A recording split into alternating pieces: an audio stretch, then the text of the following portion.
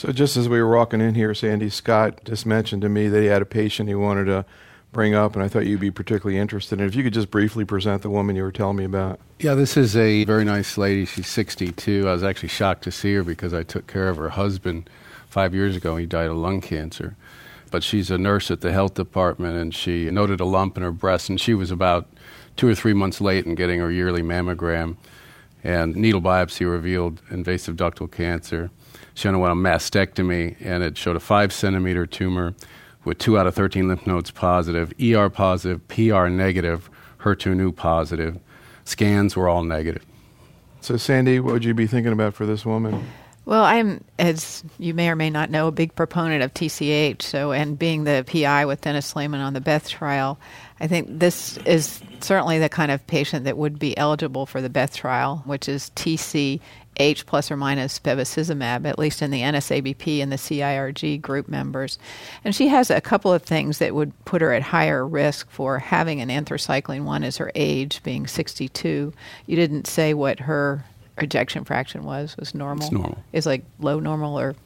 No, it's perfectly normal. She's like 60% or something like that. So the other group of patients that have higher risk of having cardiac toxicity with an anthracycline followed by Herceptin would be those women that had low normal ejection fractions, either at baseline or after AC. So she doesn't fall into that category.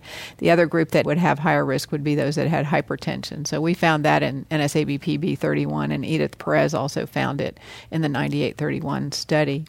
So my view is that the 006 data supports the TCH regimen, and I use it routinely for practice. If she, for example, had said she didn't want to go on either the Beth trial, or I don't know if you have Alto or one of the trials open. Because she had 5 or 10 positive nodes, still okay with TCH? Definitely. Mm-hmm. So, Cliff, how would you be thinking through non-protocol and protocol options for this lady? Well, I just want to, the second question first. I'm not clear. People often ask this business about node status and whether a higher number drives you one way or the other, and I don't see that. But, of course, we have piloted now in hundreds of patients in several clinical trials, dose-dense AC, paclitaxel, trastuzumab, and then I mentioned with trastuzumab lapatinib. And if she has a normal ejection fraction, there's below a 1% risk of problems. So I would go in the direction of dose-dense AC and then paclitaxel, trastuzumab for this patient. So how would you feel about, if it were available or you were participating, her going on the Beth trial and getting TCH plus or minus Bev? I'm very strongly supportive. Clinical trials, in my mind, always take precedence. But, of course, we would consider Alto and others. Okay, so we presented her the Beth trial, and she enrolled on it, and she actually just started, and she was randomized to the Avastin arm. How did she respond to the idea of being on a study? She loved it. We participate in clinical research, and I have the worst luck in the world. I screen 1,000 patients to get one to go on trials. They always have like a .003 melanoma removed 4.5 years ago that can't go on trial. But this one is easy to present because you just present TCH, and then you say, by the way, are you interested in this? And, you know, her being a nurse, she loved it. It really suited her intellectually. And also, she didn't seem like the kind of person that would get very upset with not being randomized to the Avastin. You know, there's always those people that say, if I get the good stuff, I'm going to stay on it, and if I don't, I'm going to get off. And she was willing to, you know. So, Sandy, you're the PI on that study. Can you talk about sort of the background of why it's being done? Well, it's really based on the work that Dennis Slayman and Mark Pegram did in the laboratory. Initially, as you all know, they looked at the synergy between the different chemotherapy drugs and devised the TCH regimen, and everyone got up and was really adamant that this was really unethical to do this, to give patients a non-anthracycline-containing regimen, as you know. And the results come out showing that TCH is very effective, significantly better than the non-Herceptin-containing arms. So with that background, and then the data looking at the levels of VEGF and HER2 and tumors in a large group of tumors, of about 600 tumors, finding that those patients' tumors who had a high VEGF level and HER2 amplification had the worst prognosis, and then doing some laboratory data showing the combination was beneficial. It was really based on that Mark Pegram did the phase 1, then phase 2 study with a combination of bevacizumab and trastuzumab. And Mark presented it about a year or so ago at San Antonio, showing a very high response rate with just 2 monoclonal antibodies and not any chemotherapy.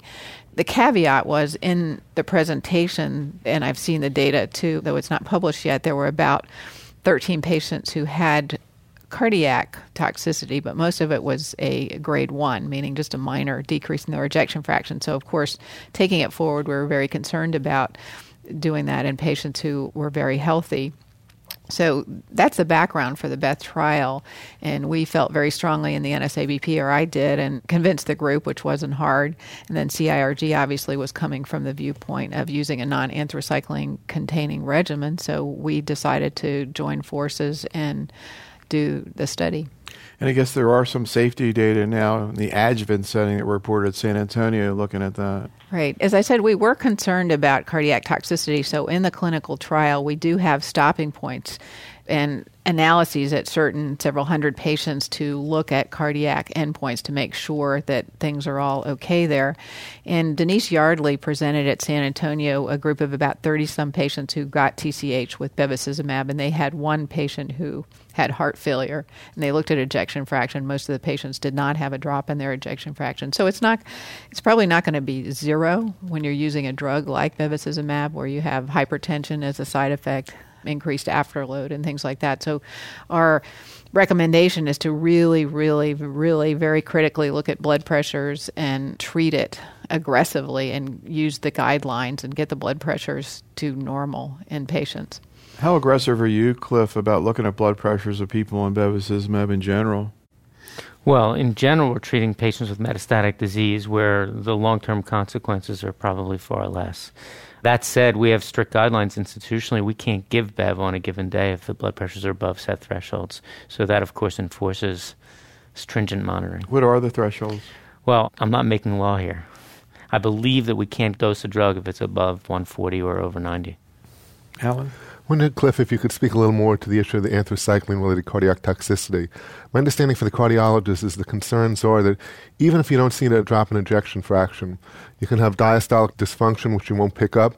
And even if the short-term cardiac toxicity is small, you don't know what's going to happen long-term. There may be long-term subtle cardiac dysfunction. You want to say anything about that? Well, those are all good points. I always start with, again, Mike Ewer, who we talked about before. He's made the point that there are no patients that he knows of in America or anywhere who are on the transplant list having gotten trastuzumab-based therapy. So the cardiac toxicity related to trastuzumab, transplant for hearts, does not appear to be as... Maybe it's so acute that nobody gets to the transplant list, but although I remember there was a slide presented at ASCO a couple of years ago, and I think 5% of heart transplants are thought to be related to post-anthracycline. Anthracycline. I was talking about the trastuzumab. Yeah, no, I know. I'm just saying that actually people do get cardiac transplants because of chemo. I'm sure that that's true. So the second thing is, of course, anthracyclines were a very important advance in the 70s, and to walk away from them, one has to have some other broad impact on breast cancer that's equivalent or greater. And in the HER2 positive, the argument is that TCH represents that. But that's actually a relatively small cohort of the patients that we treat. Can I just make a couple points to your question, because I think they're really important questions. And I think that we all know using anthracyclines, even using one dose, you're going to have myocardial necrosis because that's what it will do.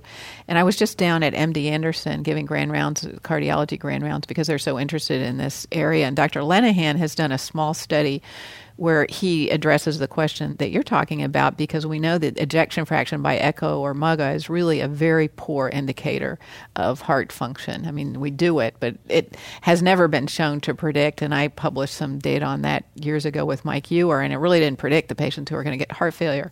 What Dr. Lenahan did in about a group of 100 patients was looked at BNP, and he feels extremely strongly that BNP predicts much more significantly which patients are going to have problems with their cardiac function. So he's done this small study, and now he's going to do a large national study where they're going to look at BNP before each cycle of chemotherapy and then try to come up with some guidelines as to who should or shouldn't continue with their anthracyclines. So we have blinded data with this and other cardiac markers from our adjuvant BEV pilot studies. We just don't have the data back yet. And so I agree. I mean, in the end, it'd be ideal to be able to weed out those patients who do and don't benefit from this. One other point to just make is when it's all said and done, the anthracyclines still represent cheap, broadly available therapy. And so there are some issues here that extend beyond the long-term theoretical risk. The other study I think that's important also from MD Anderson is the Pender study, which looked at the Medicare database. I don't know if you're familiar with that, showing in several thousand women. Of course, this is retrospective data looking at diagnoses by the Medicare database, but they found in women, I think it was 65 to 70, who had an anthracycline as adjuvant treatment versus those who had a non-anthracycline or did not have adjuvant treatment, and about an absolute increase of 9% of heart failure diagnoses. Now, that could be biased because people knew they got anthracycline, so maybe they're more likely to give that diagnosis, but at least they did come in with the symptoms of that you could make heart failure. So I think it's a really important study. And something we all are thinking more about now that our patients are being cured is to really think ahead in the next 10 or 20 years as to what we're doing to the patients. And that's why one of the reasons I'm so passionate about this, because I think we really need to decrease toxicity long term for curing our patients. For the HER2 normals and for the positives in CLGB, there's a trial that gives 4 doses of paclitaxel versus 4 doses of AC. 40-something 100-patient randomized trial, and it's prospective and randomized, and it will actually get at the efficacy question and maybe give us comfort that we could go to a cheap generic taxane for a large number of patients. Well, we already have the TC versus AC data showing a benefit over AC, so we do have some data to